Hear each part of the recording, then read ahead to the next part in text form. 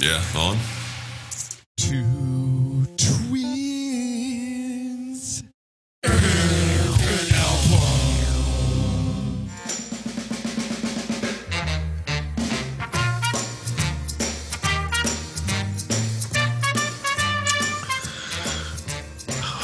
Well, episode 25. Two twins in an album. Welcome. I think that by now, most of you that tune in regularly to listen to us bozos probably have a fair idea as to the intro that you hear and that you've heard for the last 24 episodes. And for those of you that don't know, that is the voice of the great Peter Steele. And that is, believe it or not, it's a track from tonight's featured album, and one that we'll dig into in a little bit more detail as we go on here. But episode 25, a little bit of a special one for us in that, we see it as a bit of a milestone because when we started the old podcast here, there were a lot of reasons for doing it. We're going through the pandemic and so forth. And we kind of wanted to do something to kind of have some fun every now and again. And Nubs and I typically see each other quite a bit. But, we've been doing this over Zoom, which obviously has been the means of interaction for many people. So it gave us an opportunity to kind of regularly make sure that we spend some time together, which is always nice. Well, and not to mention, we haven't been able to play any gigs together. Yeah, exactly. And not being able to do shows takes away like 75% of our time together. It's true. And I think the second thing, we were looking for, a way to kind of stay relatively creative. And, to your point, Nubs, it was a good way while we can't play and we can't have gigs and we can't do what we do, because we've mentioned before that we have an acoustic thing that we do and we have a band, that, kind of a full band electric thing that we do. And we get into the point where we are playing very regularly. Every couple of weeks we'd have something. And so to have that suddenly go away, I think that two twins in an album here kind of became a little bit of a creative outlet. But the reason I'm giving this, illustrious history of how we kind of started things is because when we set out to do this, there were just a few albums that we had in mind, and as I told Rupert Holmes in episode 17, Adventure was that type of an album, something that's not as well known and something that we see as, heralded and something that, was important, but not a lot of people may know about. And we've also covered well-known albums that are deemed classics, and we kind of wanted to dive into why. And so, we're trying to kind of run the gamut here, but there's one album that I think is, and you touched on it at the end of the last episode, Nub, of one that if you were to kind of, if we were to sit and kind of put some time into, our top 10 albums of all time, I got to think that this one would probably be, if we were to kind of have a joint score, if you will, this one would probably be the highest between the two of us. And when we were talking about doing the podcast, it was kind of like, well, when are we going to do October Rust? Is that going to be like episode 1 or, and then, we were starting to map things out a little bit of kind of some of the albums we wanted to highlight. And this one just kept, it was kind of like inevitable. It's like, when are we going to do this? And we decided that if we were to make it to 25, which, when we first started out, I mean, we joke about it, but we weren't even sure if we were going to make it to 3, that we were going to do this one. So we're here. We made it to 25. And Nubs, I'm really looking forward to discussing this very special album and this very special band with you tonight. Absolutely. And I appreciate kind of the giving our listeners the brief history and genesis of the podcast, if you will. The other creative outlet that I've taken up during the pandemic is oil painting. But my oil paintings are awful. I was going to say I've yet to see any of these. And there's a reason for it. Are you being serious? You have this? Yeah, I'm being serious. Yeah, Really? in my listening room downstairs, where I have my entire vinyl collection and CD collection, I've set up a canvas and oil paint area, and yeah, that's one of the things that I've been creatively doing during the initial shutdown and lockdowns and things that we've had here in Michigan. But it's much more of a therapeutic thing than anything else. I mean, I'm not a good painter at all. So let me get this straight. You're telling the podcast about this apparently secret hobby of yours before you even, told me. Yeah, this is news to me.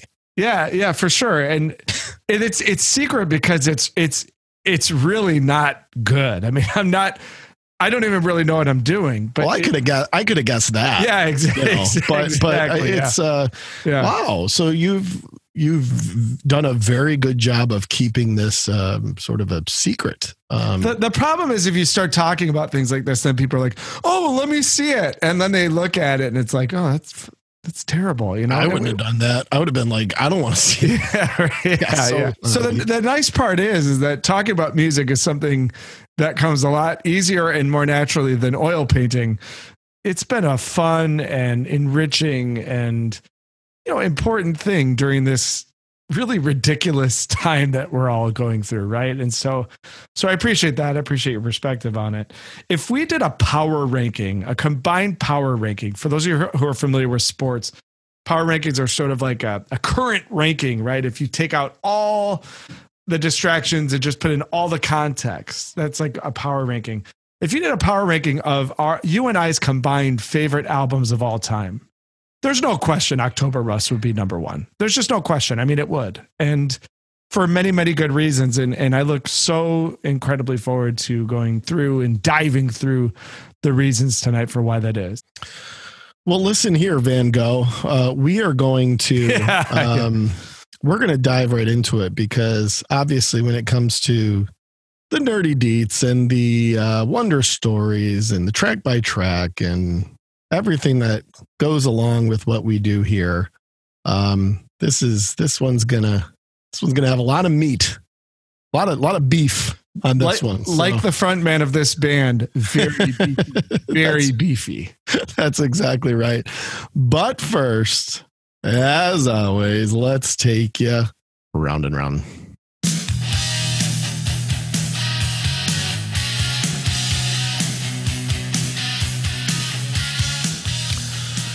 New Blaze, what have you been listening to when you're not painting masterpieces? Yes. The band King Crimson, speaking of masterpieces, its debut album, In the Court of the Crimson King from 1969, is considered to be kind of the prog rock masterpiece. And certainly, if you ask musicians, people really in the know about music, it would be considered one of the best albums of all time. So every few years, they just do some sort of reissue of it. In the Court of the Crimson King is this band's cash cow. But all their stuff's so commercial. I don't understand. Yeah, right, yeah, exactly. Yeah. The latest installment of this particular re-released ridiculousness that's happened with this album is something called The Complete 1969 Recordings. And this is, I think, the fifth box set that King Crimson has put out in this particular series. It is a 26 disc CD box set. Of this one album? Of this one album. King Crimson, a band that we'll dive into very soon on this podcast. Spoiler alert.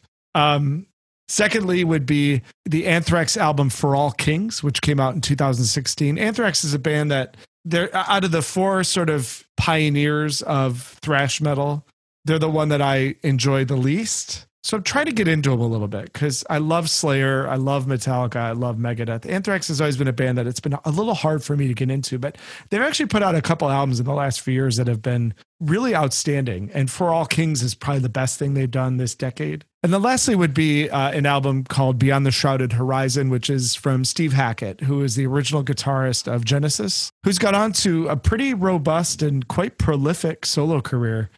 The 2011 album on Inside Out Music is really good. And the reason why I'm getting into this one quite a bit is because it features Chris Squire on bass. Chris Squire, of course, from Yes. So it's running around for me. T, what is spinning round for you? The first is from one of my favorite groups, that being Public Image Limited, led by the great John Linden, the Rotten One. You know, I've talked about it a little bit before, but just the type of group where you can put all their catalog into one playlist and just shuffle it. So many different eras, so many different genres. You know, this particular record is their 1992 effort, which is called That Which Is Not. So this one had a bit of more of a kind of post-punk. I suppose this was in the midst of grunge. So this was kind of a bit more stripped down and straightforward pill, which is always nice. This was their last album before they took a rather long break, about 20 years before making their next record. So never a bad time to pull out the pill. Only thing better than listening to Pill is listening to Johnny Rotten speak. Oh, the greatest. Even today. Greatest. Absolutely today. I mean, I was just listening to him, you know, a couple months ago, talking about the state of affairs, and it was great. It's like, you know, this guy still speaks his mind and could care less what anybody has to say or think about it, but in an intelligent way, not in a reckless way. And the world would be a much, much better place if we had more Johnny Rottens. I would have to really agree. Yeah, I would have to agree. And, you know, I never say Public Image. I say the Public Image. Yeah, that's much better. Yeah, exactly. The second is just a little double album from 1980 called The Wall by Pink Floyd. So I think that your Pink Floyd kick that you were on for many weeks this last summer maybe rubbed off on me a little bit. And I'm kind of sifting through The Wall. It's a little bit of one of those albums that you always learn something that you kind of didn't know before, whether it's a specific layer or section or whatever it might be. So a little album called The Wall by Pink Floyd. And the third is Walk On by Boston. Obviously, this is their sort of, I guess, comeback work in a way back in the mid 90s, and a very good effort. There's a little bit of chatter in the middle with the Walk On medley and all that stuff that goes on a little too long and takes up a few too many tracks. But you strip that out and you kind of get down to those 5 or 6 core album tracks, and they're really good. Well, I guess we'll just stay in the mid 90s because that's the focus of tonight. It's a little bit tough to kind of know where to begin on this because, you know, and I think you put it really well with the power rankings. You know, it's just one that, you know, I'm going to try to not be too gushy about this because good luck with that. Yeah. And it's a little bit hard. It's almost like you kind of feel like you're talking about like one of your kids. So if we sound like we're extremely biased and are having a very difficult time saying too many bad things about this record or this band, then, you know, I guess just forgive us now. But Typo Negative, you know, a band that I think we can both agree is just dearly missed by the two of us. You know, getting the word back in 2010, you know, that Peter Steele had died, you know, pretty suddenly and pretty unexpectedly, you know, was probably as hard and difficult and sad of a day musically than I can remember. You know, I mean, we were 0 years old. Actually, we were like 11 months old or something when John Lennon was killed. There have been obviously several other, you know, musical tragedies since, and even more recent as we're starting to lose some of our heroes from this era. But Peter Steele's death was a real hard one. You know, I remember the first thing I did was called you, and it was a tough one, and it's still a tough one. But, you know, whenever this happens, you appreciate what you've got, and what you've got is the ability to kind of revisit, you know, his music and revisit the important catalog of work from these guys. And, you know, using episode 25 here to kind of plow through what is an extremely important piece of work from them is something I'm looking forward to. probably only rivaled in my, musical world by the death of David Bowie. And probably because both of those were so sudden. Bowie was really secretive about his cancer fight, and he kind of treated his death like a work of art, and nobody knew it happened until it happened.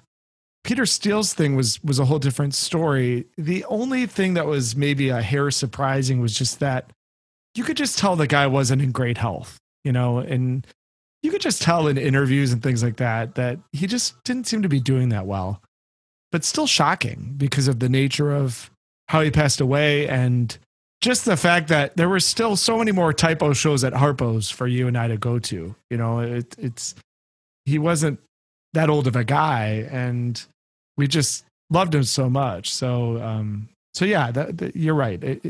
We would have a soft spot in our hearts for Typo even if they were still together. But the fact that they're no longer able to do what they do is makes that soft spot even softer.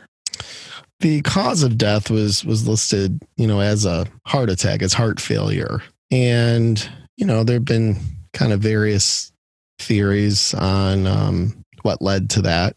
He was a very, very big guy. And he was a guy that hadn't taken too good care of himself. He was actually going through a period of sobriety when he died, and he was excited to make music. And, they had just come off the Dead Again album, which I think creatively, he was very, very proud of. And, so it's a guy who is definitely trying to sort out creatively and lifestyle wise, how sort of the back half of his life would go.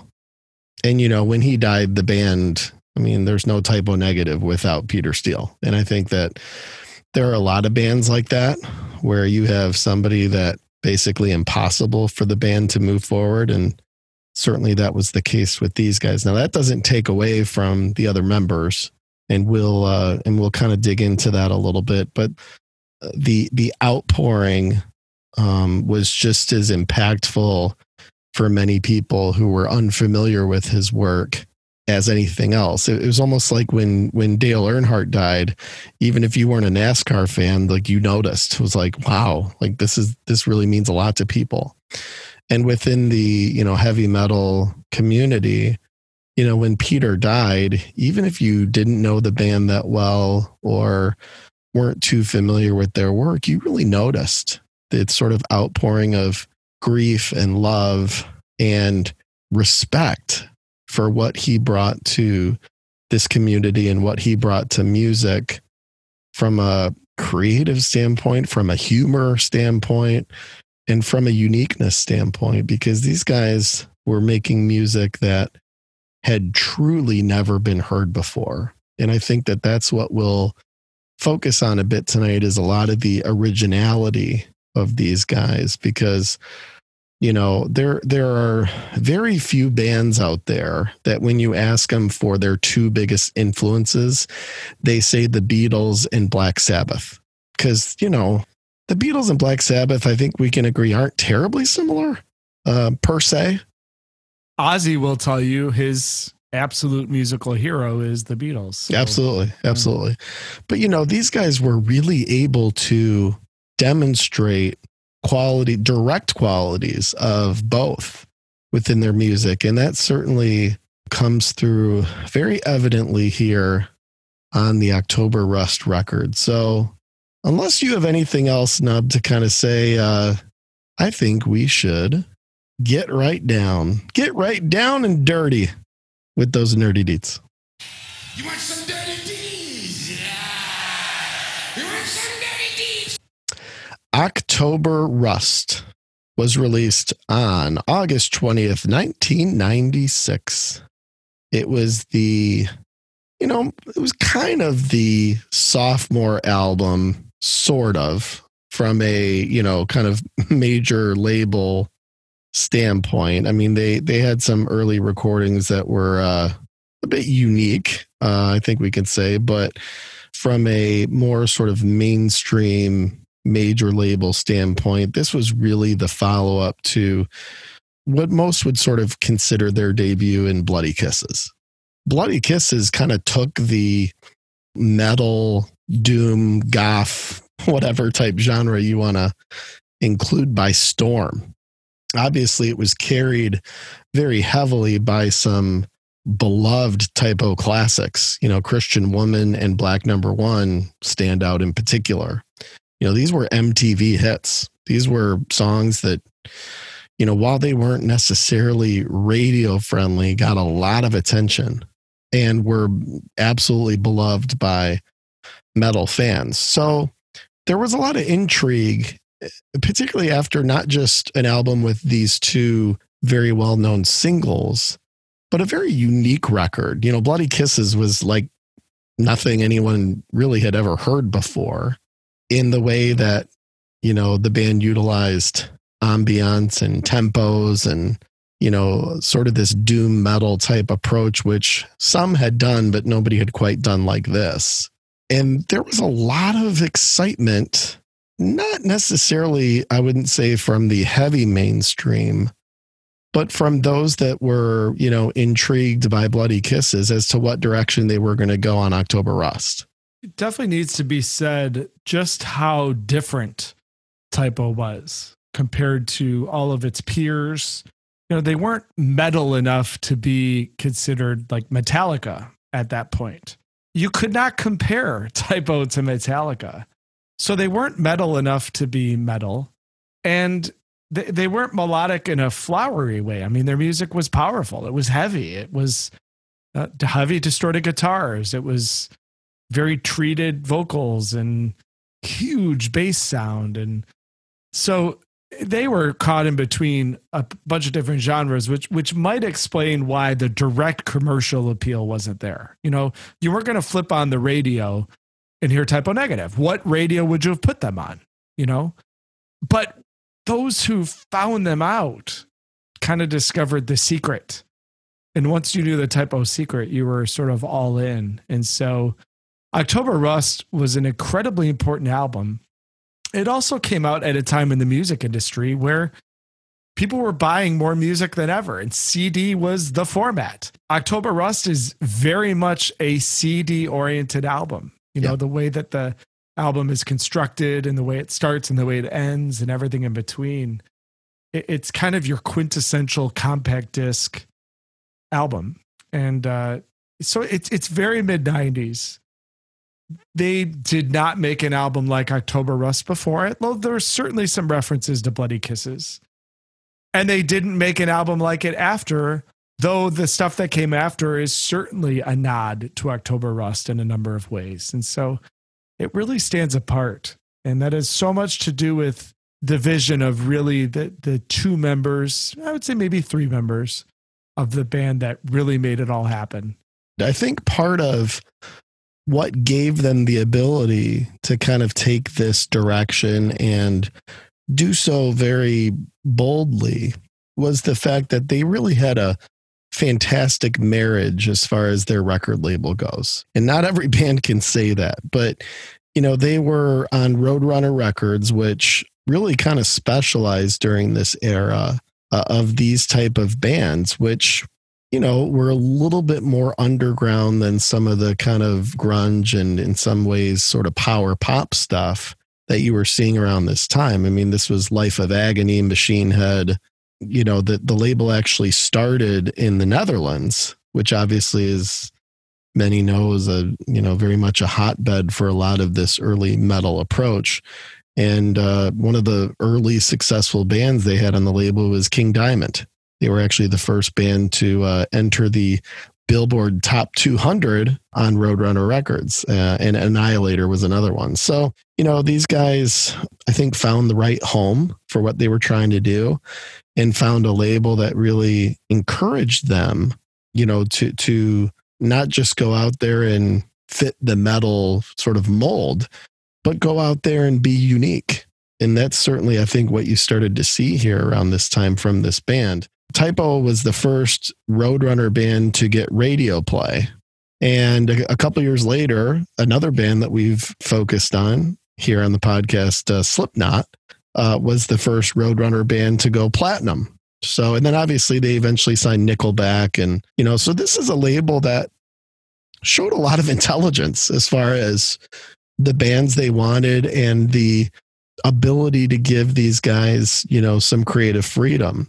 And I think that's kind of a big sort of unheralded part of the October Rust story, was the band being in a pretty good position with a good partner that gave them the flexibility to kind of go out there and be unique and certainly flex their creative muscle here in 1996. Such an important point. Great observation, T. Fear Factory, Sepultura, Roadrunner was a label that demanded credibility with the unique artists that it signed. And Roadrunner deserves a lot of credit for pushing metal into the new millennium. Typo did a good job of setting the stage for that by bringing some diversity into the sound. Roadrunner was always a diverse label, even if you go way back. I've got some records from Roadrunner records from the early 80s. Really cool stuff. I mean, really cool 80s metal that does not sound like the 80s metal that most associate with. So Typo they're an important part of the story. Slipknot certainly were the elevators. They're the ones that took Roadrunner to the next level.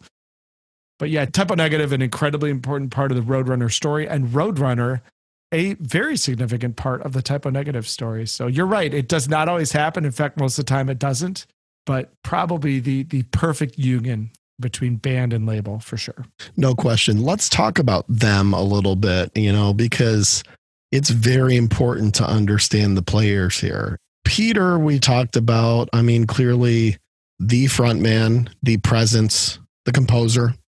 He's certainly the one that did basically all the songwriting. So the creative force, the visual force, the vocal force. And let's say the look.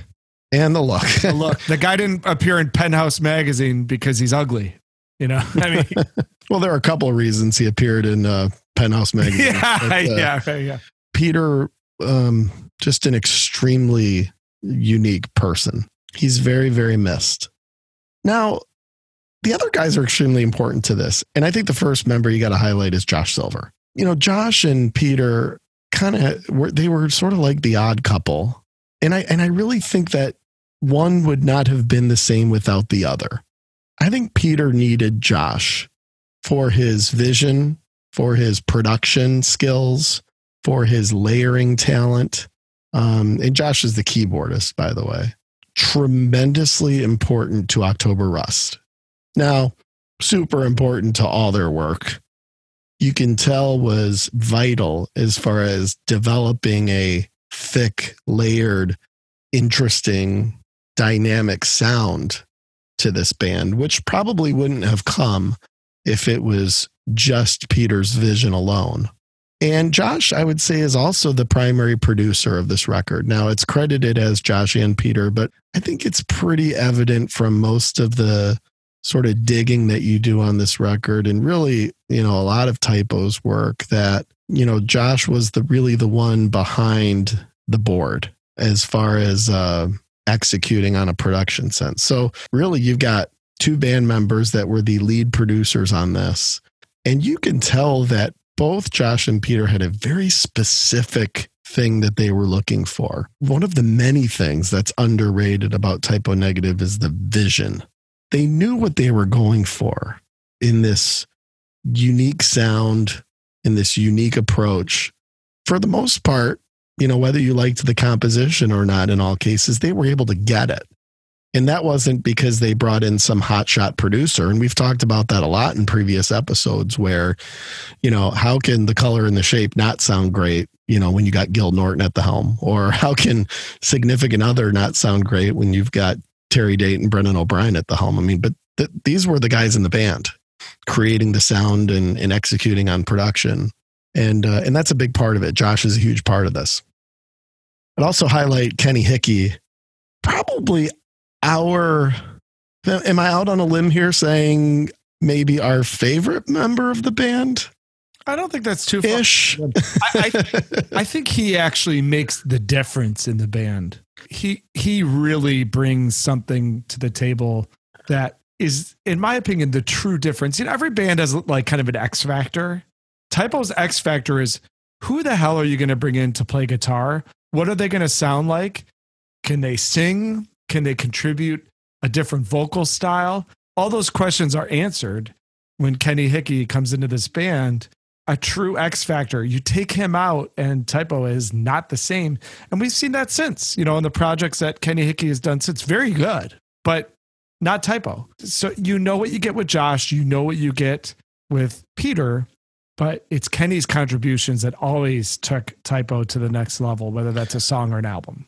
Yeah, I've mentioned many episodes ago, I mentioned Silver Tomb on Round and Round because they released their first full-length album, and it's a great effort. And part of what's great about it is Kenny's the lead vocalist. Kenny's vocals are very, very important to this band. Very important.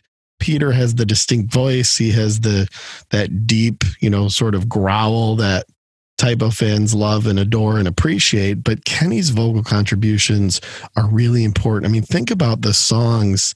I mean, Black Number One comes to mind. I mean, that song ain't that song without Kenny. And there are a lot of moments in the band's catalog where that's the case. And I'm sure we're going to be talking about Kenny's vocals. Also a very, very innovative guitar sound with the kind of scratchy gain that is generated, the use of the kill switch on the guitar, which you hear a lot, the use of the magnetic pickups. I don't want to get too guitar nerdy, but, a lot of unique playing and interesting playing in this sort of down-tuned approach. So that's Kenny, huge part of this. Now, let's talk about the drums for a second. Johnny Kelly joined the band at the end of Bloody Kisses. Bloody Kisses actually had a drummer named Sal Abruzio. Am I saying that right? Sal Abruzio. Just call him Sal. And Sal went on to be in what band? I know you'll know this. Well, he formed a Pale Horse Named Death. Yeah, who's a great band. Yeah. It's a great way to kind of carry on the Typo legacy is to listen to Pale Horse Named Death. They're great. Yeah. Now, the drumming of Typo Negative is always a very intriguing topic because on October Rust and pretty much on every album from Bloody Kisses until their second to last album, which was called Life is Killing Me, the band used programmed drums. These weren't triggers. These weren't, these were drum machines. The band used drum machines. I think that Josh had a lot to do with programming assistance on the drums. Peter certainly had ideas and very specific directionals of what he wanted the drum sound to be. I'm sure Johnny had input and probably more and more as the band went on. But he had just joined the band, relatively close to before October Rust was recorded. I would imagine it's hard to get a straight story on a lot of this drum stuff with the band, but I would imagine that Johnny's involvement in the recording was probably pretty limited, if I had to guess. Now, when they took this on the road, and certainly the first time we ever saw them in concert and every time since, Johnny's a great rock drummer and recreated the songs on stage really nicely and really like his playing style. But when you're looking at Typo Negative recordings, besides Dead Again, which was their last album and featured live drums, and you can tell because it's a completely different vibe, they used programmed electronic drums, but it was part of the vision. It was part of the sound and the ambience that they were going for, and it worked. So I know you as the resident drummer may have a thought on this, and probably in most other cases, I would imagine you're not a fan of the idea of programmed drums in heavy rock music. But do you make an exception for these guys, Nub? Oh, a huge exception, yeah. Because number one, the drumming in Typo Negative needs to serve a purpose that's way, way different. In most metal bands, the drumming has to be human. There needs to be a human element to it. The relentlessness of a drum machine is a huge part of the sound for Typo. It just never quits. And it's constant and it's steady. And the one thing about Typo when you saw him live with Johnny playing drums is they weren't steady, right? I mean, he sped up and slowed down and sped up and slowed down. And that gave Typo's live show such a human and great feel, right? But on their albums with kind of the epic tracks they were doing and some of the musicality there, you need a certain amount of steadiness. So the reality is I didn't realize they were programmed drums for years. I didn't either. Yeah, And that's a testament to how good of a job Josh did. And it's probably the best drum programming job I've ever heard because it fits the music so well. I don't see it as any detriment to the album. I see it as an enhancement. And to your point, That's how Josh and Peter were able to get their vision out, was to have full control over the rhythms. You know, they're so concerned with what's going on melodically that for them to be able to perfectly fit what they want to happen rhythmically with that, you need drum programming. And they did a phenomenal job. I mean, it's very impressive what they did. Great to get that drummer's perspective on this. And I agree all around.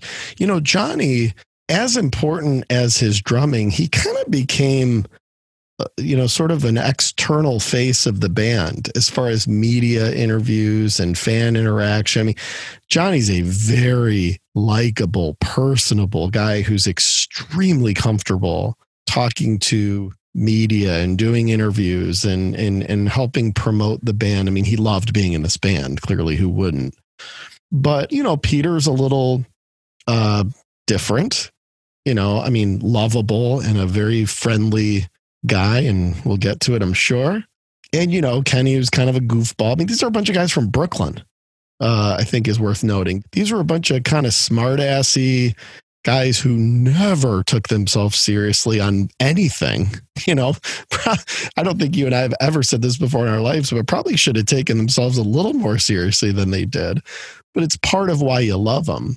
And Kenny was kind of a ball buster, and Josh was this really quiet, reserved guy, and Johnny was kind of the most normal, you know, and a guy who really did a nice job of talking about the band and promoting things and all that. So he actually took on a pretty important role in being the mouthpiece of the band in a lot of ways. There are some incredible, if you combed YouTube and other areas, I mean, videos of these guys on the tour bus and these guys screwing around backstage. I mean, what a hoot. I mean, they are really, they're pretty nuts, but they are an interesting bunch of guys, hard-working guys from Brooklyn that had this mix of metal and chaos, but also very artistic and very thoughtful about the presentation of the band, you know, whether it's color schemes or it's live presentation or it's artwork.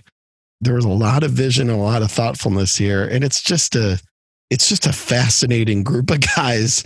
And if you don't believe us, you know, go look up some video clips of these guys, you know, screwing around or some of the various shenanigans on tour, because it's quite a treat to kind of see these boys in action. I think really quick before we get to the Wonder Stories, it's worth noting, because in the track by track, we'll focus mostly on the music, the absolute uniqueness of the way this album starts and ends, because I don't think it's anything that you've seen before or had heard before or anyone's really done since.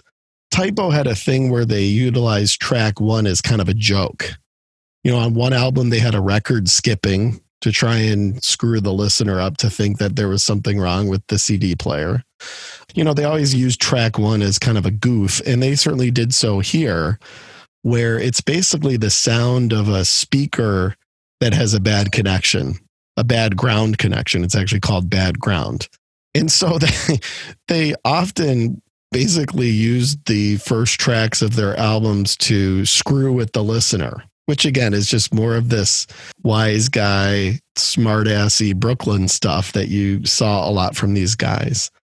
And then track two, which is untitled, is the band thanking everybody for buying the album. I mean, they're just kind of sitting there hanging out, and they decided that they were going to use track two to give this really warm, heartfelt thank you to fans for buying the record and saying, we hope you enjoyed it. In fact, why don't we play it real quick, just because it's so unique and so different. But after you get kind of screwed with on bad ground, which sounds a little something like this.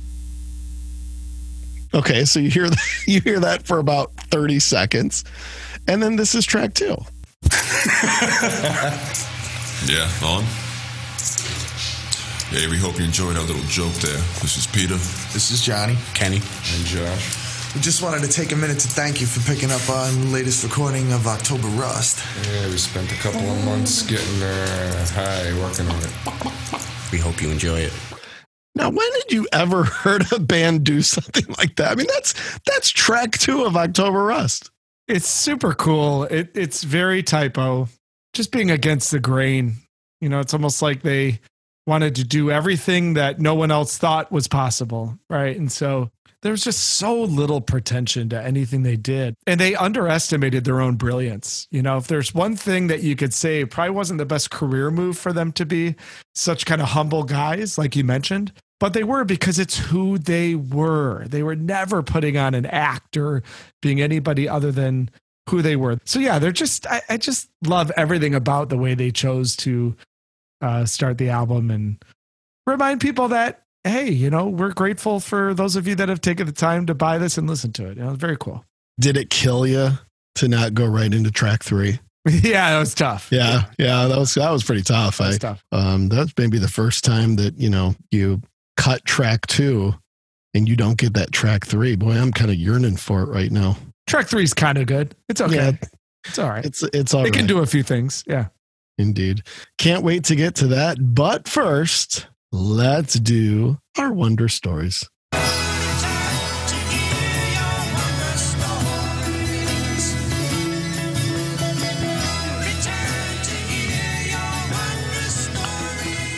Nubs, when it comes to Typo Negative, I mean, we could probably do a whole episode of just wondrous stories on the band, but I know you've got a couple of cool ones. What do you got? Well, T, part of the fun of doing Wonder Stories is we get to bring up these characters of our past. And I don't know if it's anything like you, but typically it's people that I have not thought about for, decades. And so one of those characters for us was when we were in high school. We went to a small high school.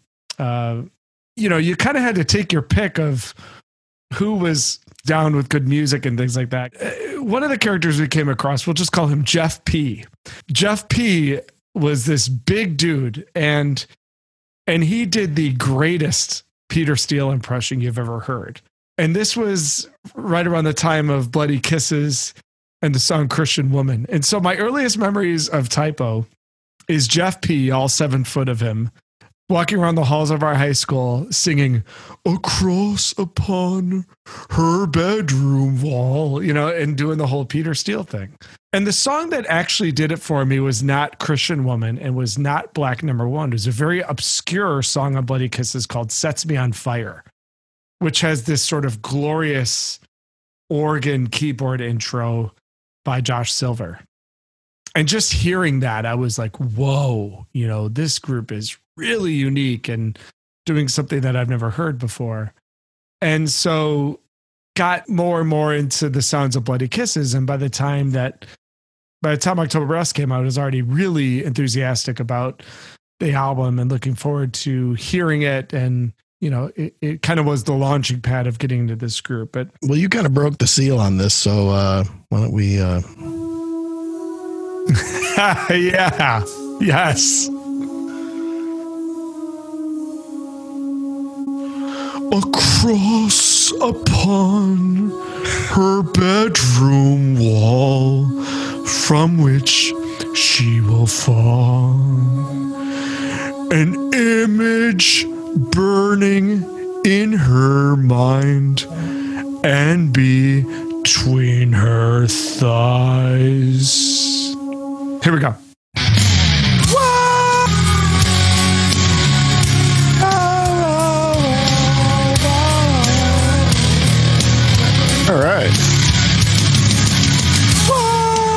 All right. I mean, yeah, that was pretty good. Thank you. I mean, hard to know when to come in.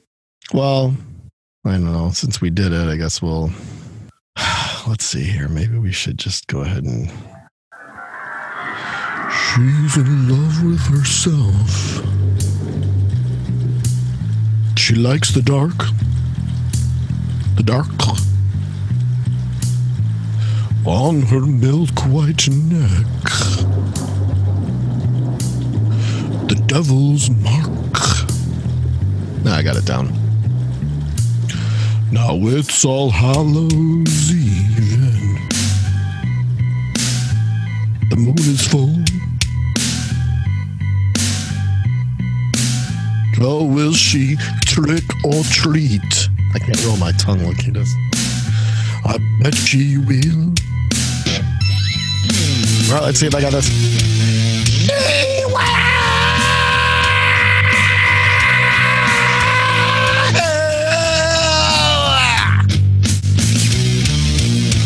Well, when I call her evil, she just laughs and cast that spell on me. Boo bitchcraft. Yeah, you wanna go out cause it's rare. I can't do Kenny. You can't go out cause roots are showing I am black. That's good. Yes, I am black. All right, here we go now. Come on. Black, number one.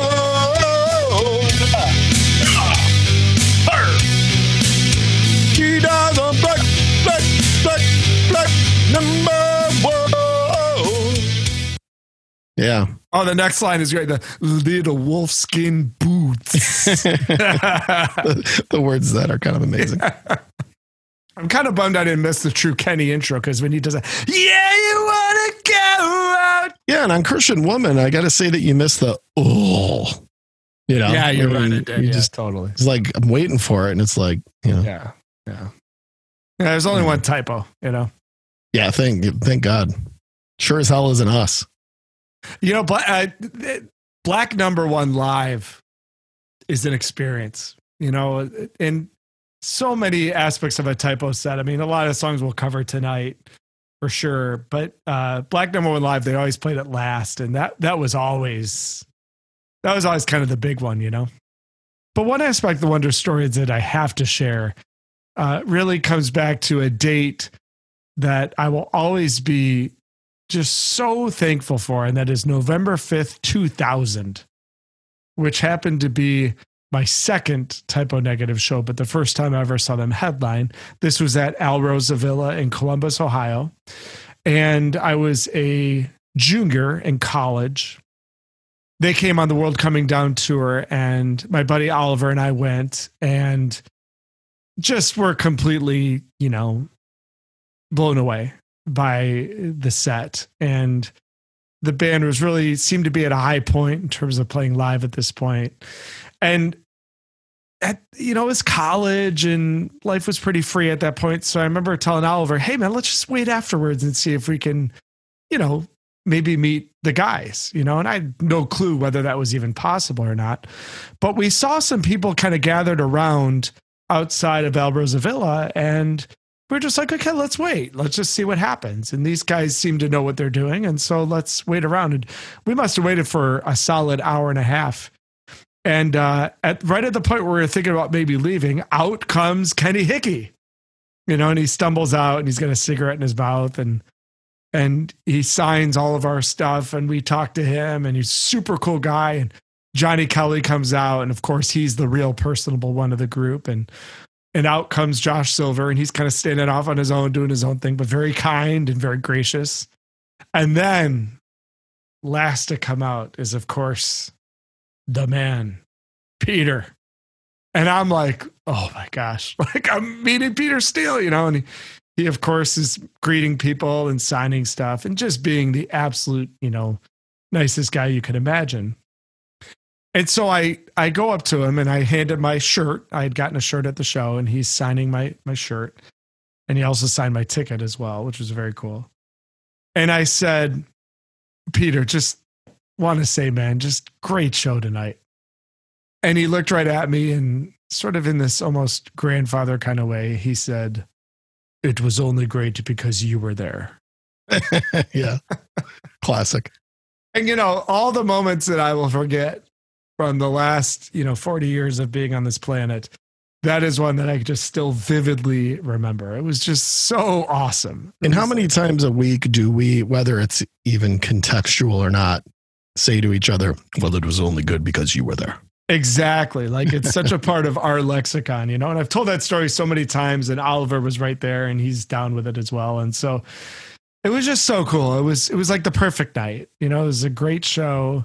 It was a nice November night in Columbus, Ohio, and the band came out and they just could not have been, you know, more genuine, authentic guys. And not to mention the concert was incredible. I mean, they just were firing on all cylinders. They played a really exceptional set of songs that night. And I remember World Coming Down, the title track was a real high point of the evening. So, and, you know, we covered a lot of it in the intro, but this is a band that's just extremely important to me and extremely important to us. And, you know, no matter what happens in the future, whether they win over new listeners or not, as a legacy band, they'll always be one that's a real keeper for us. All right, T. Well, that was a wonder story full of stories and singing and stories. So since my voice is almost gone now, why don't you take it away? What's your type of wonder story? Yeah, I think we'll hang up the singing for today, but kind of piggybacking on yours, I actually have also a person from the past I want to shout out, and that's Deb G, who was a huge fan of October Rust. And actually, this is going back to right around this time, it was probably about 97, drew me this beautiful picture of the cover. And I kept it for years and years. I don't even know if she knows this. And I framed it and I have it up in my studio here where I do a bunch of recording and playing and where we record the old podcast here. So I actually have a little framed sketch that Deb G, very talented artist and obviously great taste in music. I really have two typo moments and they're really revolved around, you know, shows. You know, I did discover this album pretty early. You know, it was shortly after it came out. And I think what drew me to it actually was the album cover, because it was that similar cornered text format that Bloody Kisses had. And it was a really cool cover with the vines and the over the black background and the orange text. I was like, that's cool that they kind of stylized this the same way as their previous work. Little did we know that the next 5 albums thereafter would be stylized in the same way. Because again, a lot of green, a lot of orange. Yeah, and that same corner text. Because, you know, these guys clearly uniformity was interesting to them, and it was part of their artistic approach. Man, I remember popping in this album and just, you know, we'll get to it in the track by track, but just so many special moments. So discovering the album was fun, but, you know, probably the two of the greatest typo memories that I have, the first is seeing them for the first time, which is at Ozfest 1997, where they were basically, you know, touring October Rust, and they took a couple months throughout the summer to join. It was a great Ozfest. It was Machine Head, Pantera, Ozzy. You know, it was a really, really good lineup, really strong. And Typo played kind of a late afternoon set, which was the first time I ever got to see them. And then the last time we got to see them, which was probably, I don't know, if we did our power rankings similar to albums on sort of nights together, you know, we were with groups a lot for shows and for different things, but for just moments that you and I had just us experiencing something or having a epic night out or whatever, you know, there've been a few, but we would probably rank the Halloween show on October 31st, 2009 as a high point. It was such a fun night. We were dressed up as airplane pilots. It was just a fun night all together. And then Typo came out and just delivered an absolutely incredible show. And they had struggled for many years on stage. You know, when they were touring Life is Killing Me, Peter was into some substance abuse and things that were really affecting his live performance negatively. And listen, Peter didn't always have great nights. You know, it was kind of hit or miss a little bit, you know, where he was on some nights, he was off some nights. Like I said earlier, this was a period where he was, you know, kind of finding some sobriety in his life. And I think he was really committed to performance and improving what had been previous to that, you know, over a few years span. Not his best moment as far as, you know, live performance, as far as how he sounded vocally and his playing and his overall kind of demeanor and energy on stage. And the guy was just on fire this night. And little did we know that, you know, I guess it ended up being 7 or 8 months later that we were going to lose him. But thank goodness we saw that last show in Detroit, that last Halloween show at Harpo's, a really, really special night. And a few of the songs they played were just incredible, particularly a couple that are off this album. So very, very memorable kind of bookended shows of seeing them at the Ozfest in 1997 and then seeing them on Halloween night 2009, just months before, Peter left us. Both very, very special memories regarding this band. So even more than anything else, T, and the show was amazing. That actually was the final Type O Negative live performance. Yeah. It's a sad thing, but also a pretty incredible thing that you and I both saw this band's final live show. That's something definitely to cherish. And I know you and I both do. I am just so happy that we went to that show. Oh, and I remember building forever grateful that we did that. It was Halloween night, and there were some other options. I remember there were some other things going on and get-togethers and whatnot. It was never like a serious consideration not to go to the show, but I remember there were some other options. And it's just one of those things where always go see a band if you can. Always. And now we should all have this perspective after, we're all about to go a year plus without being able to go to a live show. But man, if you have the chance and you can make it, go. Because you just never know what's going to happen next, Yeah, it's a great point. And very, very special night for the both of us. Probably one of our most memorable concert nights of all time. And that's saying a lot considering some of the stuff that we've been able to experience musically together. All right, Nub. Well, I think it's time that we dig in here. I don't know if this is going to be easy or the hardest track by track ever because there's, so much to say. But we will do our best here to kind of to keep it moving and keep it keeping on here. But really excited to get to the track by track of October Rust. Let's do it.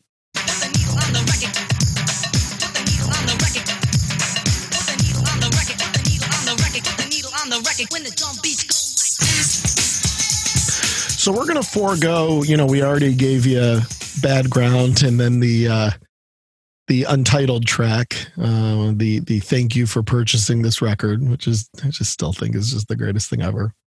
And we're going to take you right into kind of the true opener of October Rust. And I think most can agree that have any sort of connection or familiarity with this album whatsoever, an incredibly special track in Love You to Death.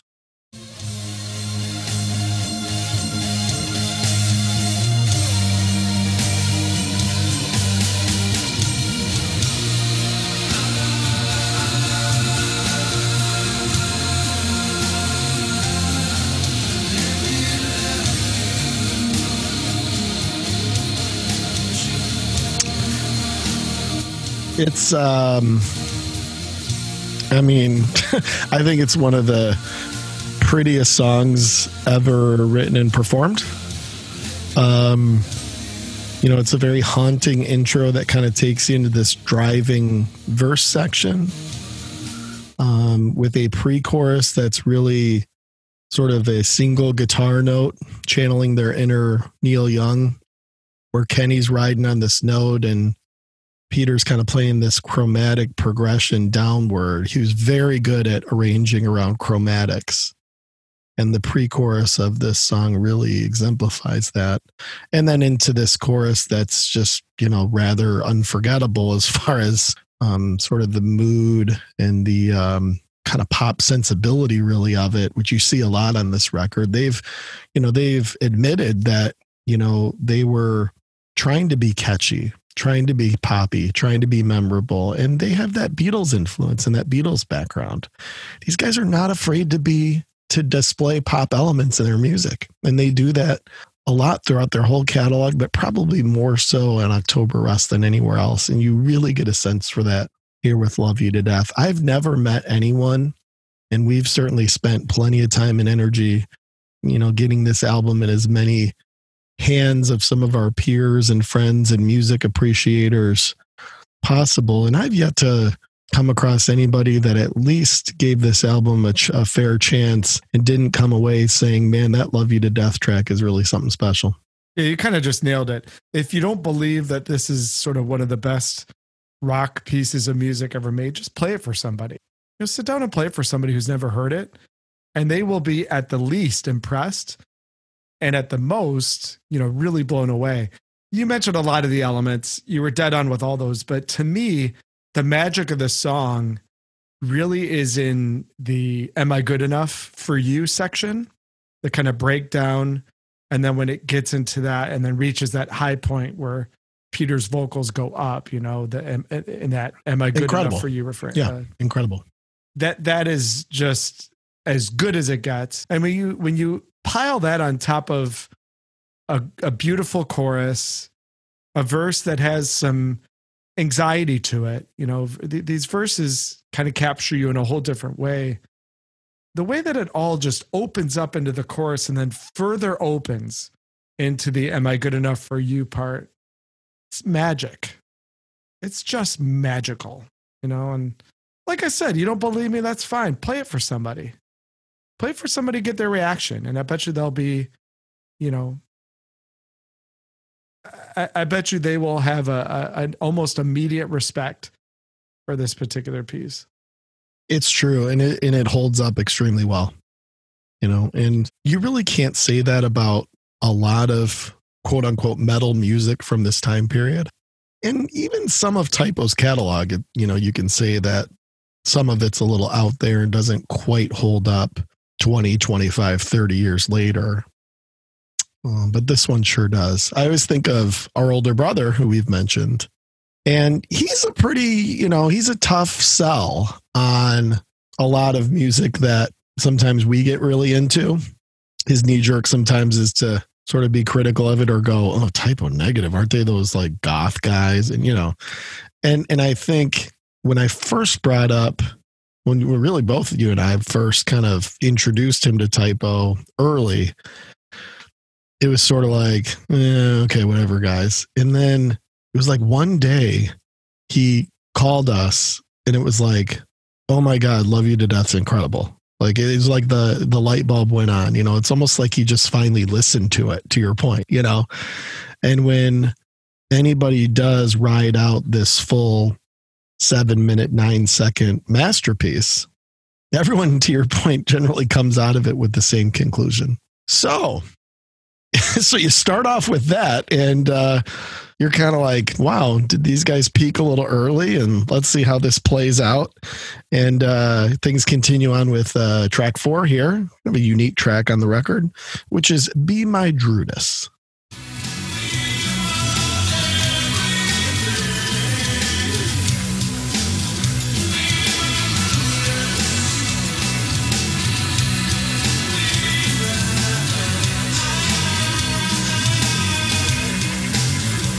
Typo gets pretty up-tempo a lot on this album.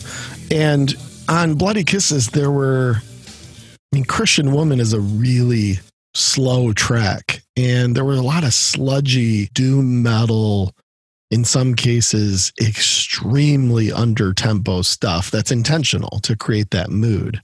This is a pop song. I mean, if you really kind of pick it apart and look at the main lick and look at the vocal line over it, this is one that has tremendous pop sensibility to it.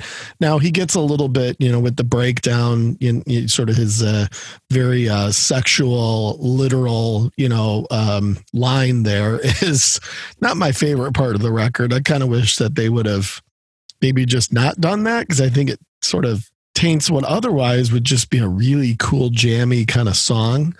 But, looking past that, because that's just Peter being Peter. And sometimes I think he was looking to, kind of startle you a little bit with a thought or a lyric that certainly would be a little bit more literal than you might hear from some others. He was a very blunt guy who would rather provide the detail and the sort of literal lyric rather than being metaphoric. He just kind of said what he said and Be My Druidess is a good example of that.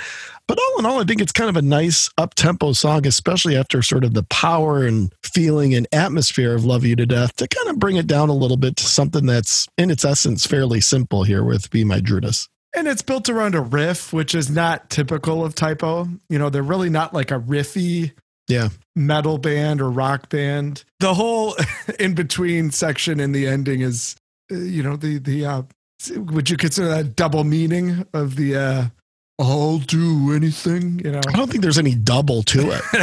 It's pretty singular and pretty literal. But cool riff, and sonically, I think a good sounding song. I think this song is more about the production than anything else. Particularly during those breakdowns, you could hear some neat stuff that Josh is doing on the keys. But yeah, Be My Druidess is a nice in between. It's not a song that like you know pull up regularly and listen to on its own, but a solid in between track that really sets up the things that would follow pretty well. The true moment for me, because you realize Love You to Death is great, and then you get through Be My Druidess, and it's like, okay, cool. But the true moment for me that we were really in for a ride here, and it was first listen. I mean, this did not take multiple spins. When I got to track 5, I realized that this was something different. You know, this was something special. And that's Green Man.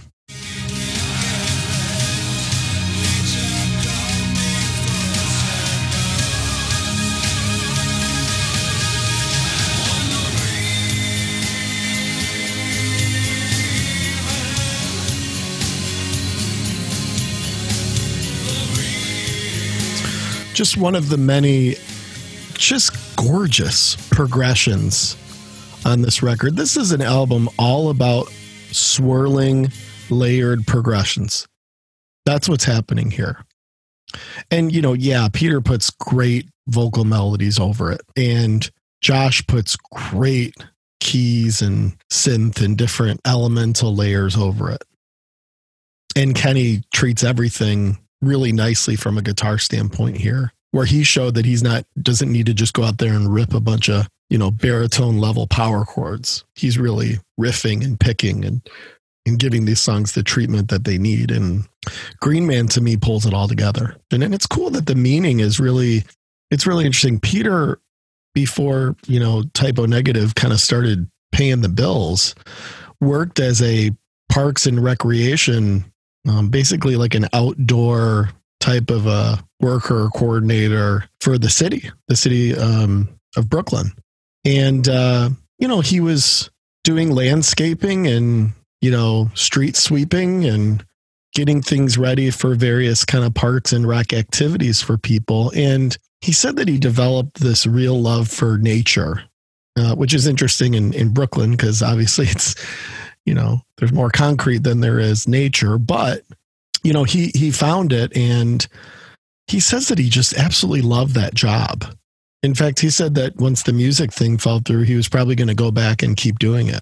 And Green Man is all about that. You know, he's singing all about the beauty that he sees in kind of pure nature of changing colors and changing spectrums and changing weather. And it's a really perfect lyrical treatment.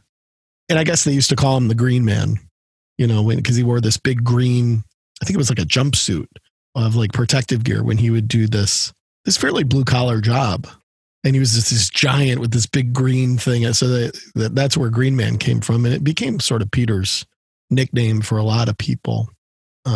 So cool context to the song over a musical backdrop that really pulls it together. I just think that Green Man's a very special track. It's like Love You to Death, you know, brilliant bookends. The intro is so pure, and it just captures you. You know, Peter singing this very earnest kind of voice. And then the ending with the oohs and ahs, you know, just kind of a, you know, almost like a sunset sort of feel to the way the song ends. What's really underrated about Peter Steele, and really all of Typo, you got to say, is kind of the romanticism. He's a very romantic guy.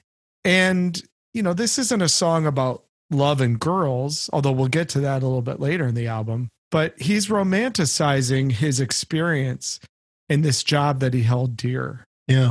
It's a very, very introspective, romantic guy who's willing to kind of think a little bit deeply as he makes some lyrical contributions. Now, this is also the guy who like wrote "Kill All the White People," you know?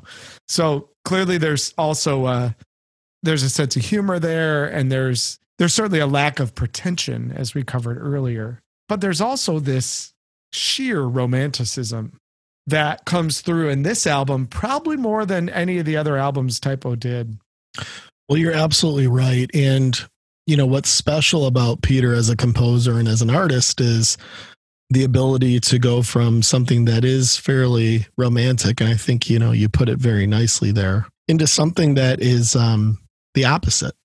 And when you dig into track 6, initially it sounds kind of like one of those slow, sludgy type Bloody Kisses songs. But as you go along, you know, nearly 7 minutes long here, you know, you realize that there's a lot more feeling, a lot more melody, a lot more layering, and a lot more thoughtfulness, frankly, to this than anything they had done on the previous album.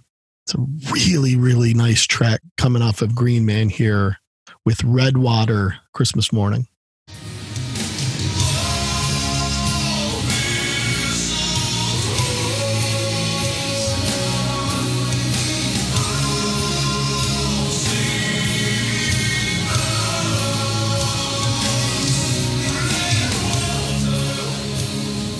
This is an incredibly emotional song. Peter wrote this about his father, who passed away on Christmas Day when he was, you know, relatively young. So really kind of singing about the grief of that, but tying it in with this, you know, it's called Christmas Morning, Mourning, right? And kind of tying in with this feeling of sadness.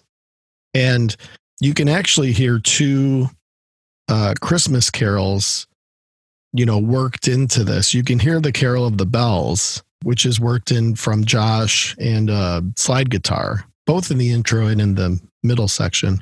And then they work in God Rest Ye Merry Gentlemen, which is very typoized there in the middle part when things kind of break down. But it's a real story being told here. And boy, I love the feeling of it. I love the vocal. Pete's just like killing it on the chorus. And just like pretty much every other song on October Rust, what an outro. You know, Kenny is playing this bend solo that is just perfect. Again, over this beautiful progression. And then they sort of take you out with the main lick. A really, really, really well put together song here in Redwater.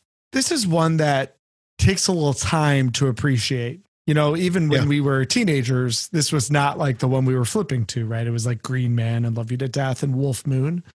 But this is one of those hidden gems that over time you're like, wow, the atmosphere of the song is just incredible. And again, it brings out the spaciness of Typo, because that's another club in their bag. You know, they created music with some space, some atmosphere, psychedelia. You know, it wasn't like a thing that when you first listen to Typo Negative, you don't think about psychedelic sounds. It's not what immediately comes to mind. But the further you get into them, you're like, wow, this band is incredibly psychedelic. And Redwater is about as good of an example of that as it gets. I love the vocal. I think it's really powerful. And Josh's keyboard work is just key. You know, it really paces the song along, and the way that the Christmas music is being sprinkled in, and it's like a slow mover that over time with a lot of listens, you really grow to appreciate and kind of gain a deep love for. It's also not obvious, you know, like I said earlier, you know, a lot of the other songs in this album, when you get into October Rust, become a little bit, I would never say overdone, because they never get old, but I could still hear things in this one that I've not heard before when I listen to it. And that's a good thing. You know, that's always a sign of a complete album. It's really well said. You know, Love You to Death and Green Man, they kind of jump out at you. You don't have to seek them out. Whereas Redwater, you know, it does take some digging, but I'll tell you what, once you absorb it, and once you get an idea of the structure and you get an idea of the feeling of the whole thing, it's a damn good song. It's a damn good song. I think you make a great point too on psychedelia. And, you know, musically, I think this song is just right out of 60s style psychedelic rock with the organ bit and kind of the overall feel of it musically, with some interesting, again, don't have to really think through a lot of metaphors and whatnot to get an idea of what Peter's talking about. It's a menage a trois, ladies and gentlemen. That's what Peter Steele's interested in on this one. My girlfriend's girlfriend.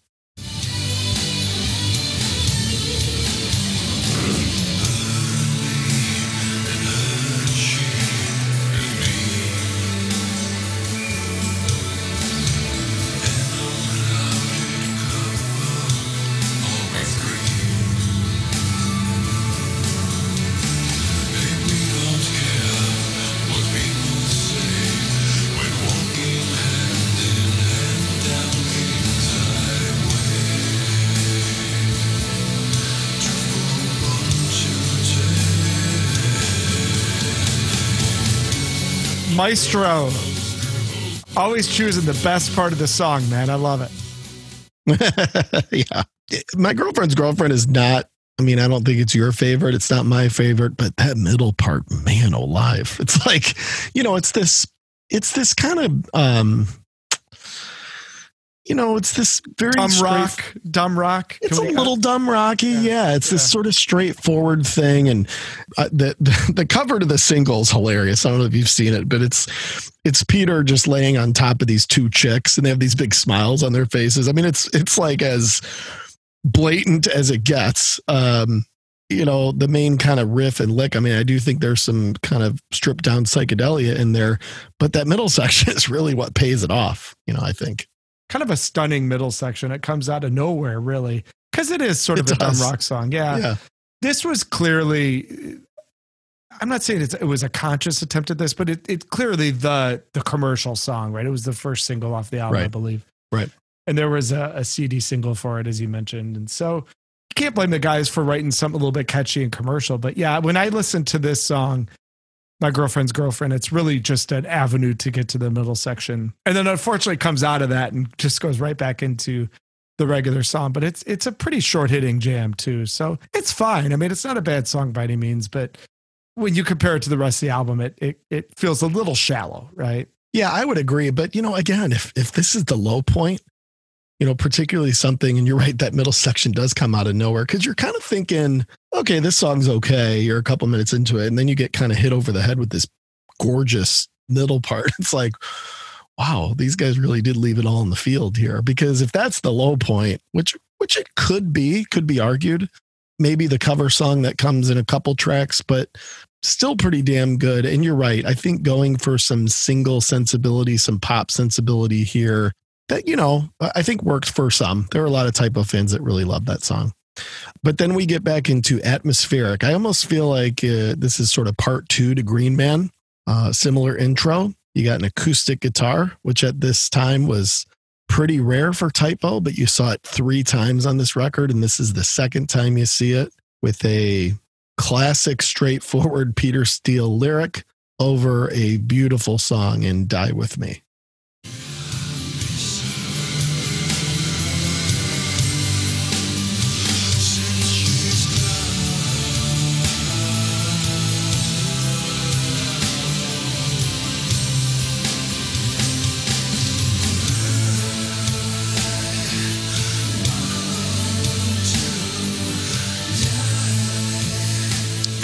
Really pretty song. I do think it has, you know, some similarities to Green Man. You know, that is sort of drawn out a little bit more melodic, but similar elements here that you're getting. It's 7 minutes 13, so song that certainly takes you for kind of a nice long ride with good sections. You know, again, layering, acoustic guitar layering, keyboard layering, atmospheric, great stuff in Die With Me. What do you think, Dub? Die With Me was my favorite song of the album for a period of time. It's shifted, as it probably has for you too, you know? Oh yeah. But kind of Green Man was your song that really captivated you and sort of addicted you to this album. Mine was Die With Me. And I connected with its almost sort of teenage love kind of thing. I do remember this song making me think about girls and such. You know what I mean? And it was a moment where you don't always connect with Typo lyrically. right? Most of the time, the typo lyrics are something to take you to a place. This one was sort of in your face explicit about what Peter was really singing about. And so that was kind of important. But, you know, even decent lyrics are nothing without music behind it that's driving it. And it's just such an emotional song musically. You know, you could tell the intricacy that went into it, but it's not without its typo moments. You know, the do do do do do do. You know, that kind of where it gets lower, and it's a great mix, like this entire album, of the dark and the light. You know, and so many bands post October Rust came along and tried to copy that. The new metal movement was all about kind of combining melody with heaviness, but this is done in a way that mixes sort of doom aspects with this brightness as well. I mean, this song is simultaneously the darkest thing on the album, but as well as the most hopeful thing on the album. And that's true. That's a pretty, you know, it's a pretty extraordinary balance that they seem to be able to find regularly in this album. It is. It's a good point. I think, you know, it really displays the dichotomy that you get often from typo. And sometimes that's humor mixed with doom. Sometimes that's romanticism mixed with heaviness, right? I mean, I agree with that on Die With Me. It's probably the most atmospheric song on the album, and that's saying quite a bit when you consider its competition.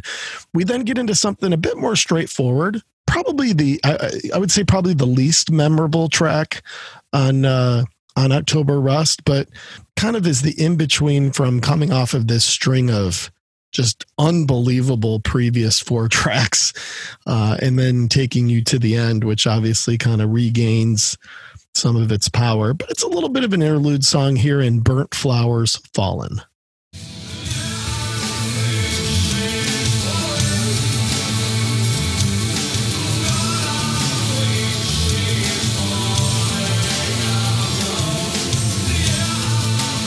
I've kind of gained an appreciation for this one over the years. I think, you know, I think it's one of those kind of like you described where you weren't as dug into it as some of the others.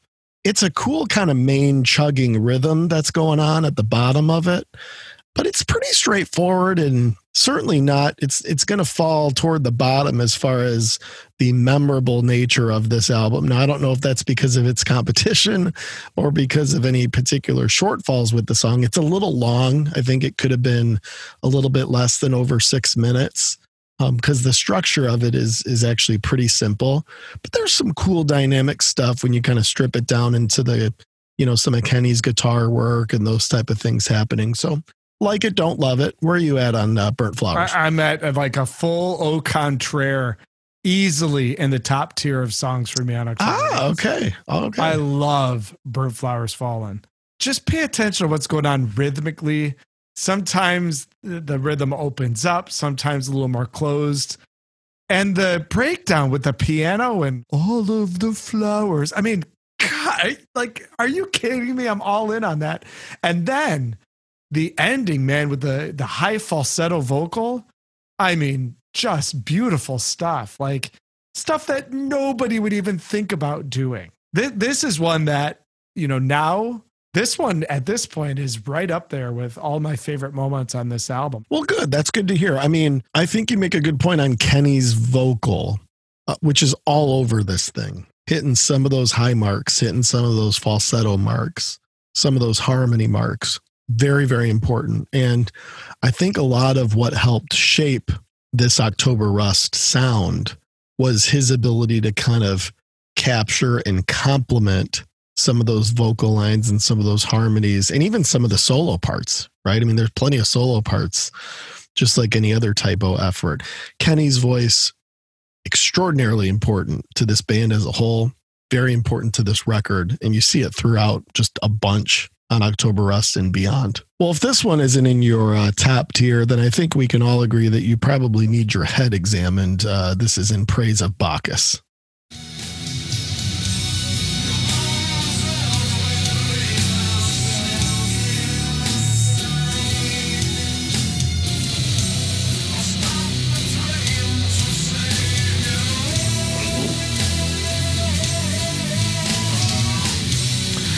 Now we're gonna we're going to play apart from the back half because in a way, this is two different songs. In fact, in some areas, it's been listed as In Praise of Bacchus as well as Together Burn.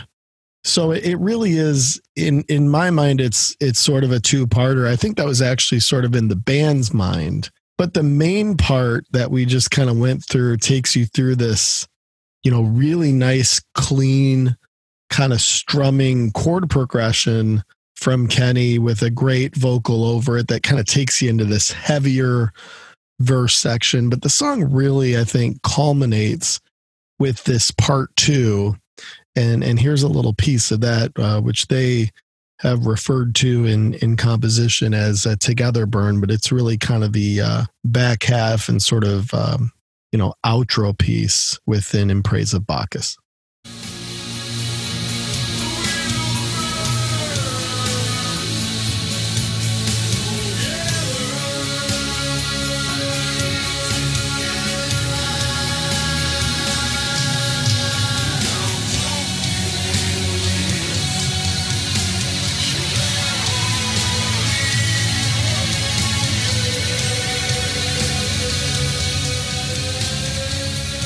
It's just sick. It's so melodic. You've got the guitar kind of high part layering over it. Kenny was so good, or Peter, if it was his composition, at, kind of utilizing these repetitive layers over changing progressions. It's a very musically outstanding section with a lot of different elements working together on top of a really good vocal from Peter. But man, this song is a ride. When they play this one live, it just tears your head off. I mean, it is just an unbelievable kind of lead up to this, closing piece, which is really pretty beautiful and pretty moving, both on the record and when they play it live. This is a song that these guys love to play live, and certainly people love to hear. Yeah, I think aside from Black Number One, Christian Woman, probably Love You to Death, this is a song that they play live the most. I mean, we saw them on so many different tours in different time periods. Bacchus was always a mainstay of the set. So clearly they liked it too. And how could they not? It just gives you chills. It really does. If it doesn't, you're not human. And it's sort of a perfect song, just structurally. Because of the different sections and the way that they're pieced together and the smooth way that they go into each other. So yeah, Bacchus is about as good as it gets. They're showing off at this point, right? I mean, it's, what is it, track 10 or something? And they're just like, okay, well, we've taken you through this amazing ride. I mean, this album would have been one of the best albums ever before Bacchus. Oh, yeah. I mean, at this point, like your eyes are popping out of your head. It's like, what is going on here? Yeah. This Bacchus to me is just so original. You never really have even since heard a song like this. The way it progresses, the chord changes, the progressions, the sort of two-part nature of it. It's got a lot of very, very original, unique elements to it that make it a real high point on this record. And that's against some pretty stiff competition. So I guess now's the time where we decide. Very interested in your take on this. Did we need the Neil Young cover? Did we need it? I don't know. Maybe we did. Maybe we didn't. Cinnamon Girl.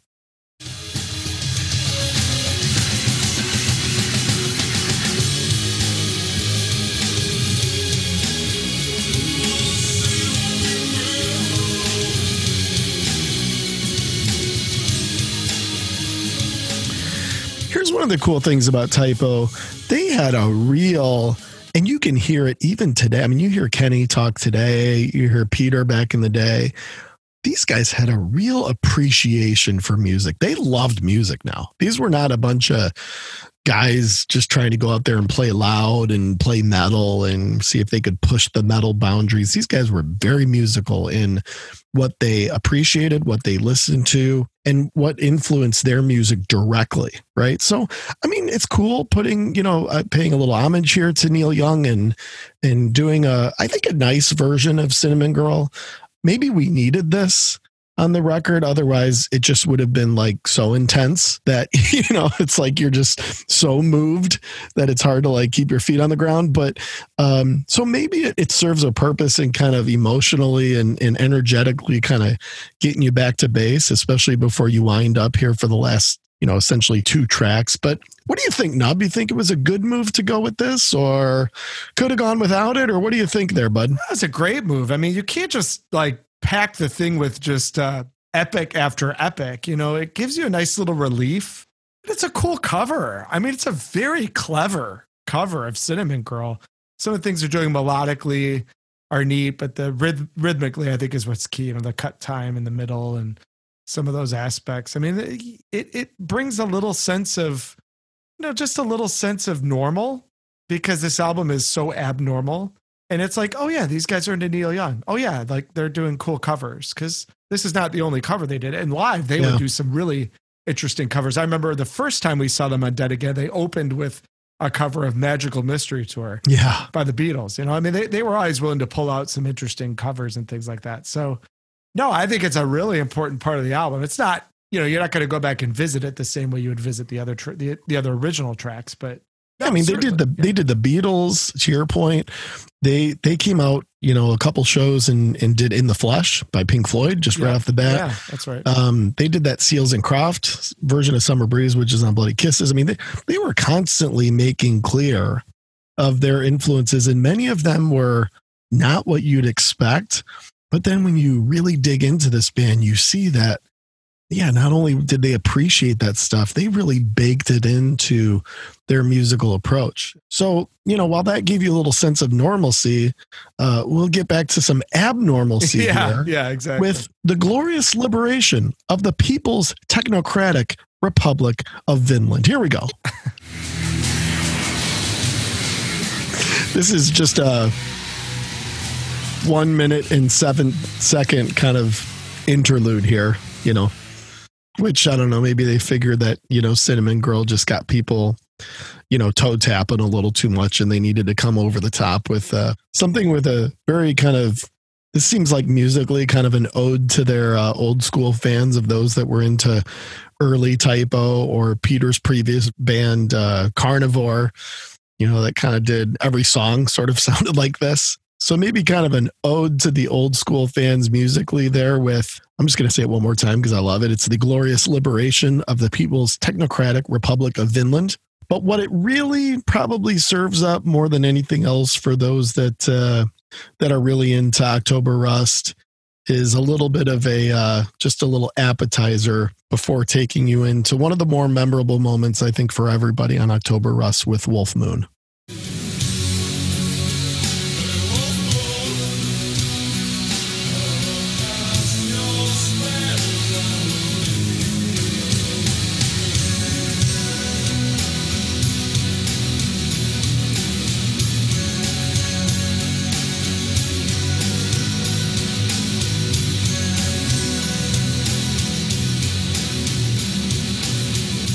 I mean, the ending of this song is just I'm going to turn it back up.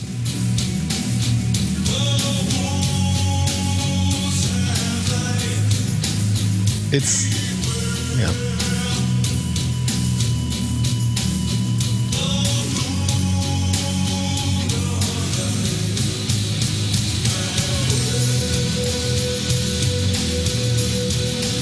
So there's Kenny. Sorry, I'm having a really hard time turning this one off. It's just kind of not fair good. I mean, Wolf Moon is a great song leading up, right? With a halftime chorus that is really, really well executed. Very melodic. A sort of haunting main riff during the verses, but a chorus payoff that is a bit softer and very, very, sort of digestible from a pop sensibility standpoint. It's a really well put together song, but God, that ending, when you get to it and it's just like, I mean, to your point earlier, it's like, now they're just showing off.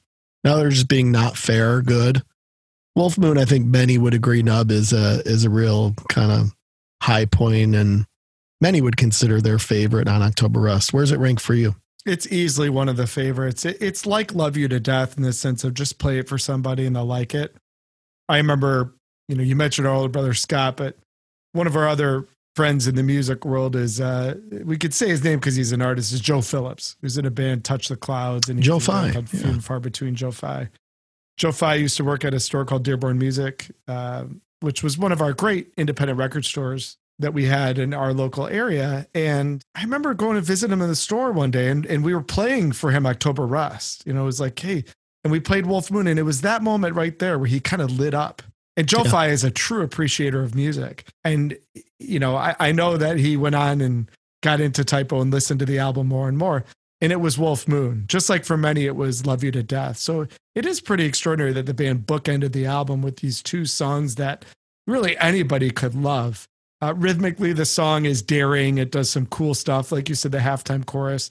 The outro is just a pinnacle. It's like the mountaintop of the album when Kenny hits that falsetto voice. And again, really strong vocals by Peter and good stuff from Josh, especially in the intro, just setting the stage with that keyboard intro is everything.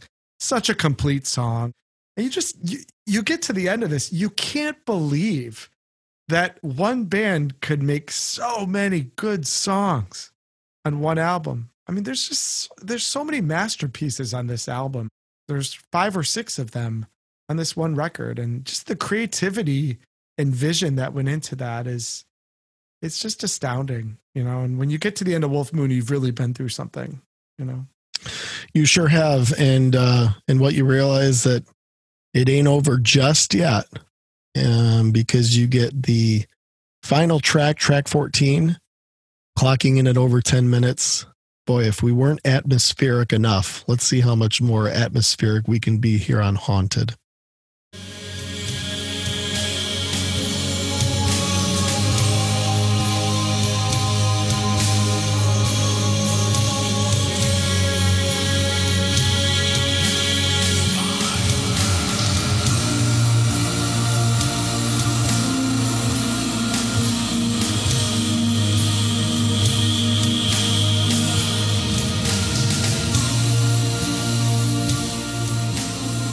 Yeah, that's not pretty at all.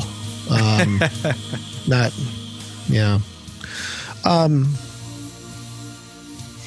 outro sections, there's Kenny with the higher part.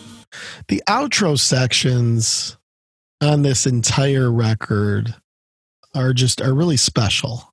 They were very thoughtful. Peter was very thoughtful about how to construct these songs. Haunted is a slow mover. We were playing you the sort of the ending there, but it builds to it.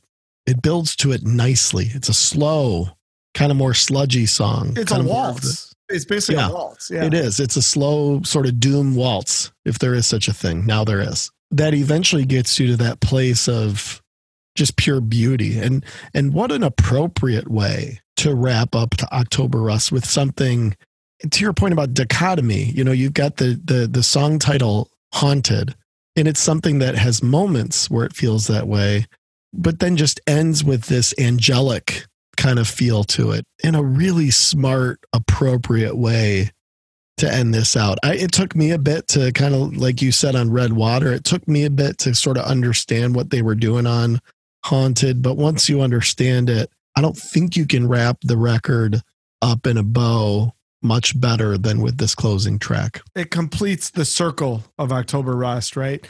And Wolf Moon could have done the job. I mean, Wolf Moon could have ended any album and done an incredible job of it. But then they bring this long developing Haunted. Again, it explodes at the end with this just, delicate yet driving vocal that's over the top of these beautiful lush keyboards. It's just, you almost can't believe that, again, really 3 guys can produce something so magnificent. And we're just so lucky to have this album. We really are. Yeah. And how could you say that about any other record? I mean, we're just so lucky to have this album available to us. And let's hope it gets passed down and that lives on, because it's such a special piece of music. It really is, top to bottom. when I called you when Peter died, I remember one of the first things you said, after kind of absorbing just the basic sort of, news of it, you had said, like, for you and I, this is kind of like our John Lennon, and a big reason for that, it was a very devastating musical loss for us. And October Rust has so much to do with that. Their catalog continued and they made some great recordings. And, we may even maybe every 25 episodes, we'll do a Typo record or something. Maybe we'll look at some of their future work. I like it. I like that idea. Yeah. Milestone episodes. Right.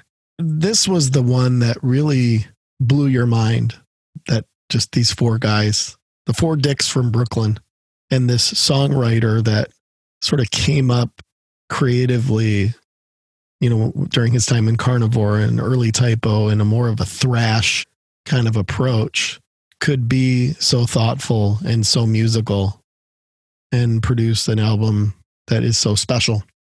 And that completes it. So this is actually a pretty good question. Do you think this one mattered, Nub? That is an interesting question here. I mean, of course it mattered to us, right? Yeah, that's of course. Clearly. But I do think it had an influence on metal. Metal was in a weird way in the mid-90s. It really was. Grunge rewrote a lot of what metal was supposed to be.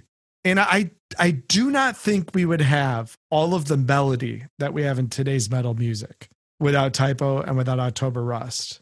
Bloody Kiss is very important as well. Very important. But Bloody Kiss is more important in a mass way. October Rust, those who know and love this album and get it, there's probably no more important album in my collection than October Rust. Do I expect the rest of the world to feel that way? No. Do I wish they would? Hell yes. So sure, it matters to us. Wish it mattered more to others. I think it's the job of those who understand this album and its greatness, its true greatness, to do that.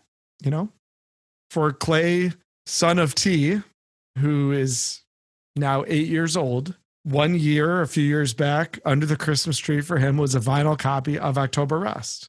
And I wanted to give that to him because, I thought he would enjoy getting his first vinyl record. And good thing I got it for him because that thing is like quadrupled in value since I bought it. That's like best uncle ever right there to buy October Rust for, his 5-year-old nephew. That's pretty badass. Clay will wake up one day and put that on his turntable and hopefully, if all goes to plan, be as, mind blown as we were when we were 16 years old. And maybe it'll mean as much to him as it meant to us. And so my answer to your question that I've never given in the 24 episodes we've done so far, I don't know whether it matters or not, but I think it's important that we make this album matter. I think it's that good. I think it's that potentially important. What do you think, T? Does it matter? October Rust? Yeah, I think you said it well. I mean, you want to sort of get frustrated, that recordings like this and pieces of work like this aren't heralded the way they should be, right? But, very often there's a special nature to these things that some get and some don't. That's art, right? I guess the cool thing about this is that you don't have to do too hard of a lap to understand that there are a lot of people more than you'd think where this album's very important to them. And Typo had a very, very close following, a very, very intimate following with its fans. They were not selling out arenas. I mean, Harpo's was probably, 3/4 full when we were there on Halloween. So, this was not a band that, everybody was going to always latch onto and always understand.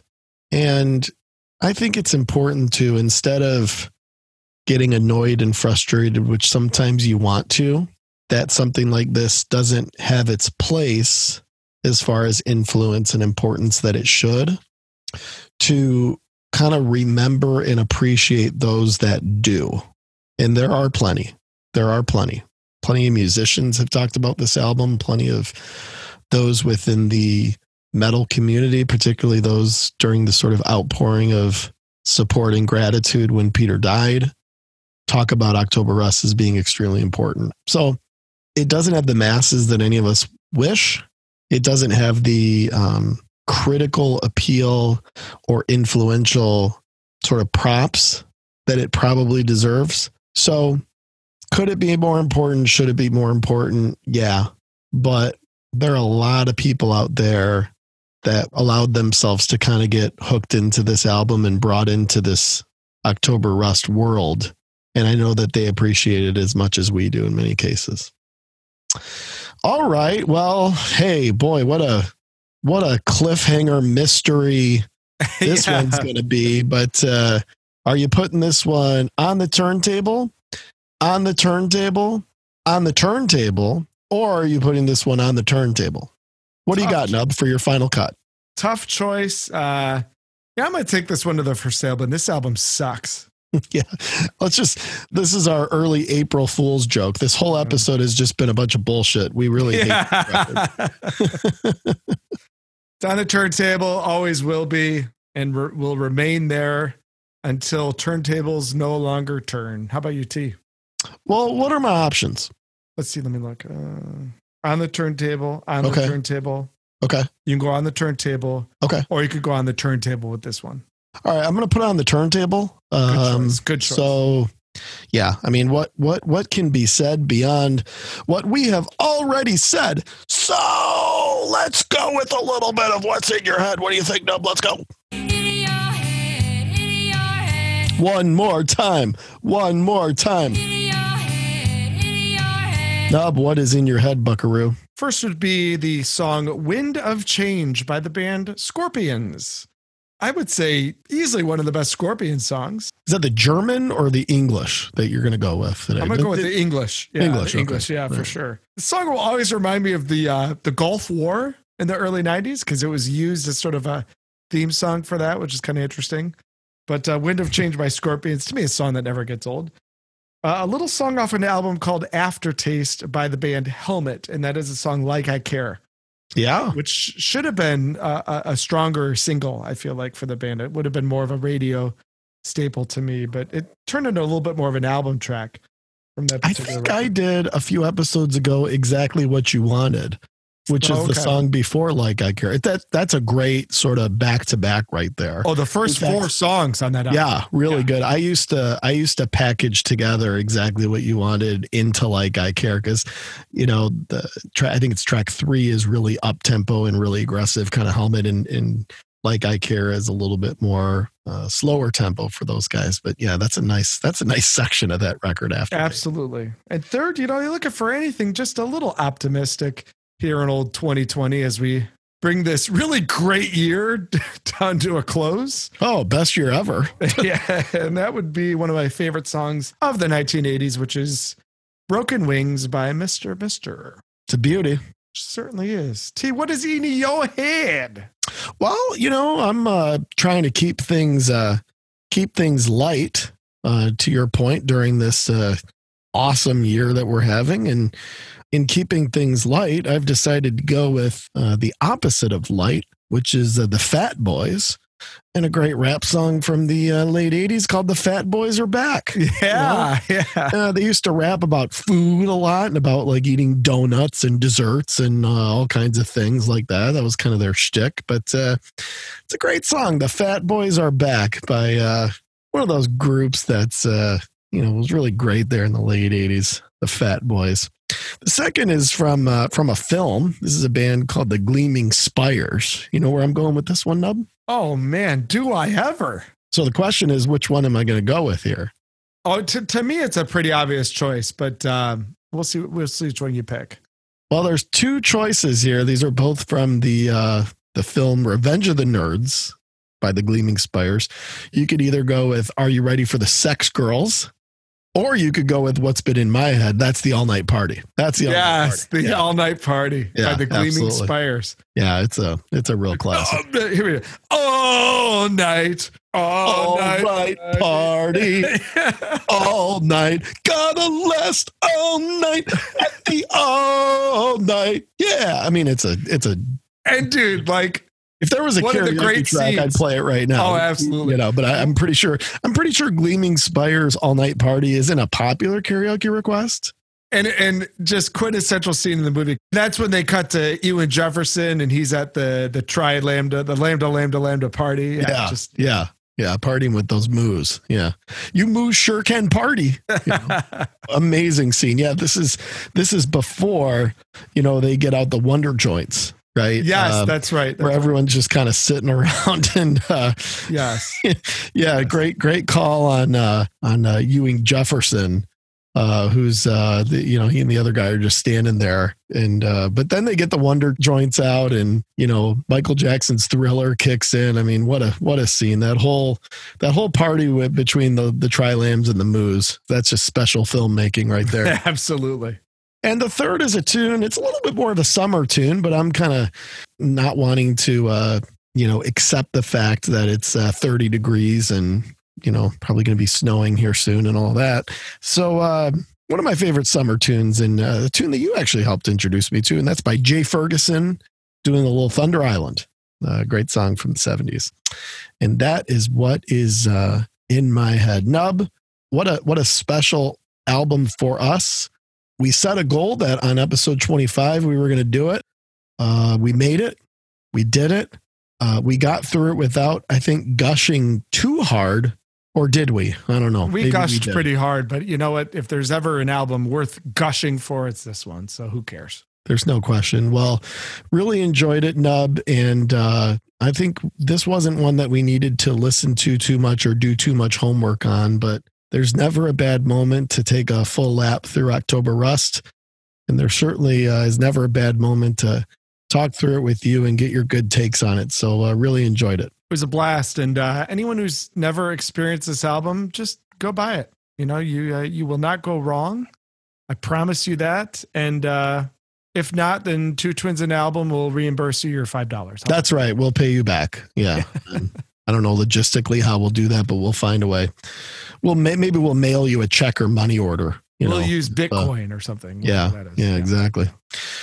Well, thanks, Nub, and thanks to all of you, and thanks for helping us, get through 25 episodes here, and we've really enjoyed it. Hopefully you guys have, and here's to the next 25. But, I guess the first step to that is going to be next week with episode 26 here on Two Twins and an Album. Two Twins.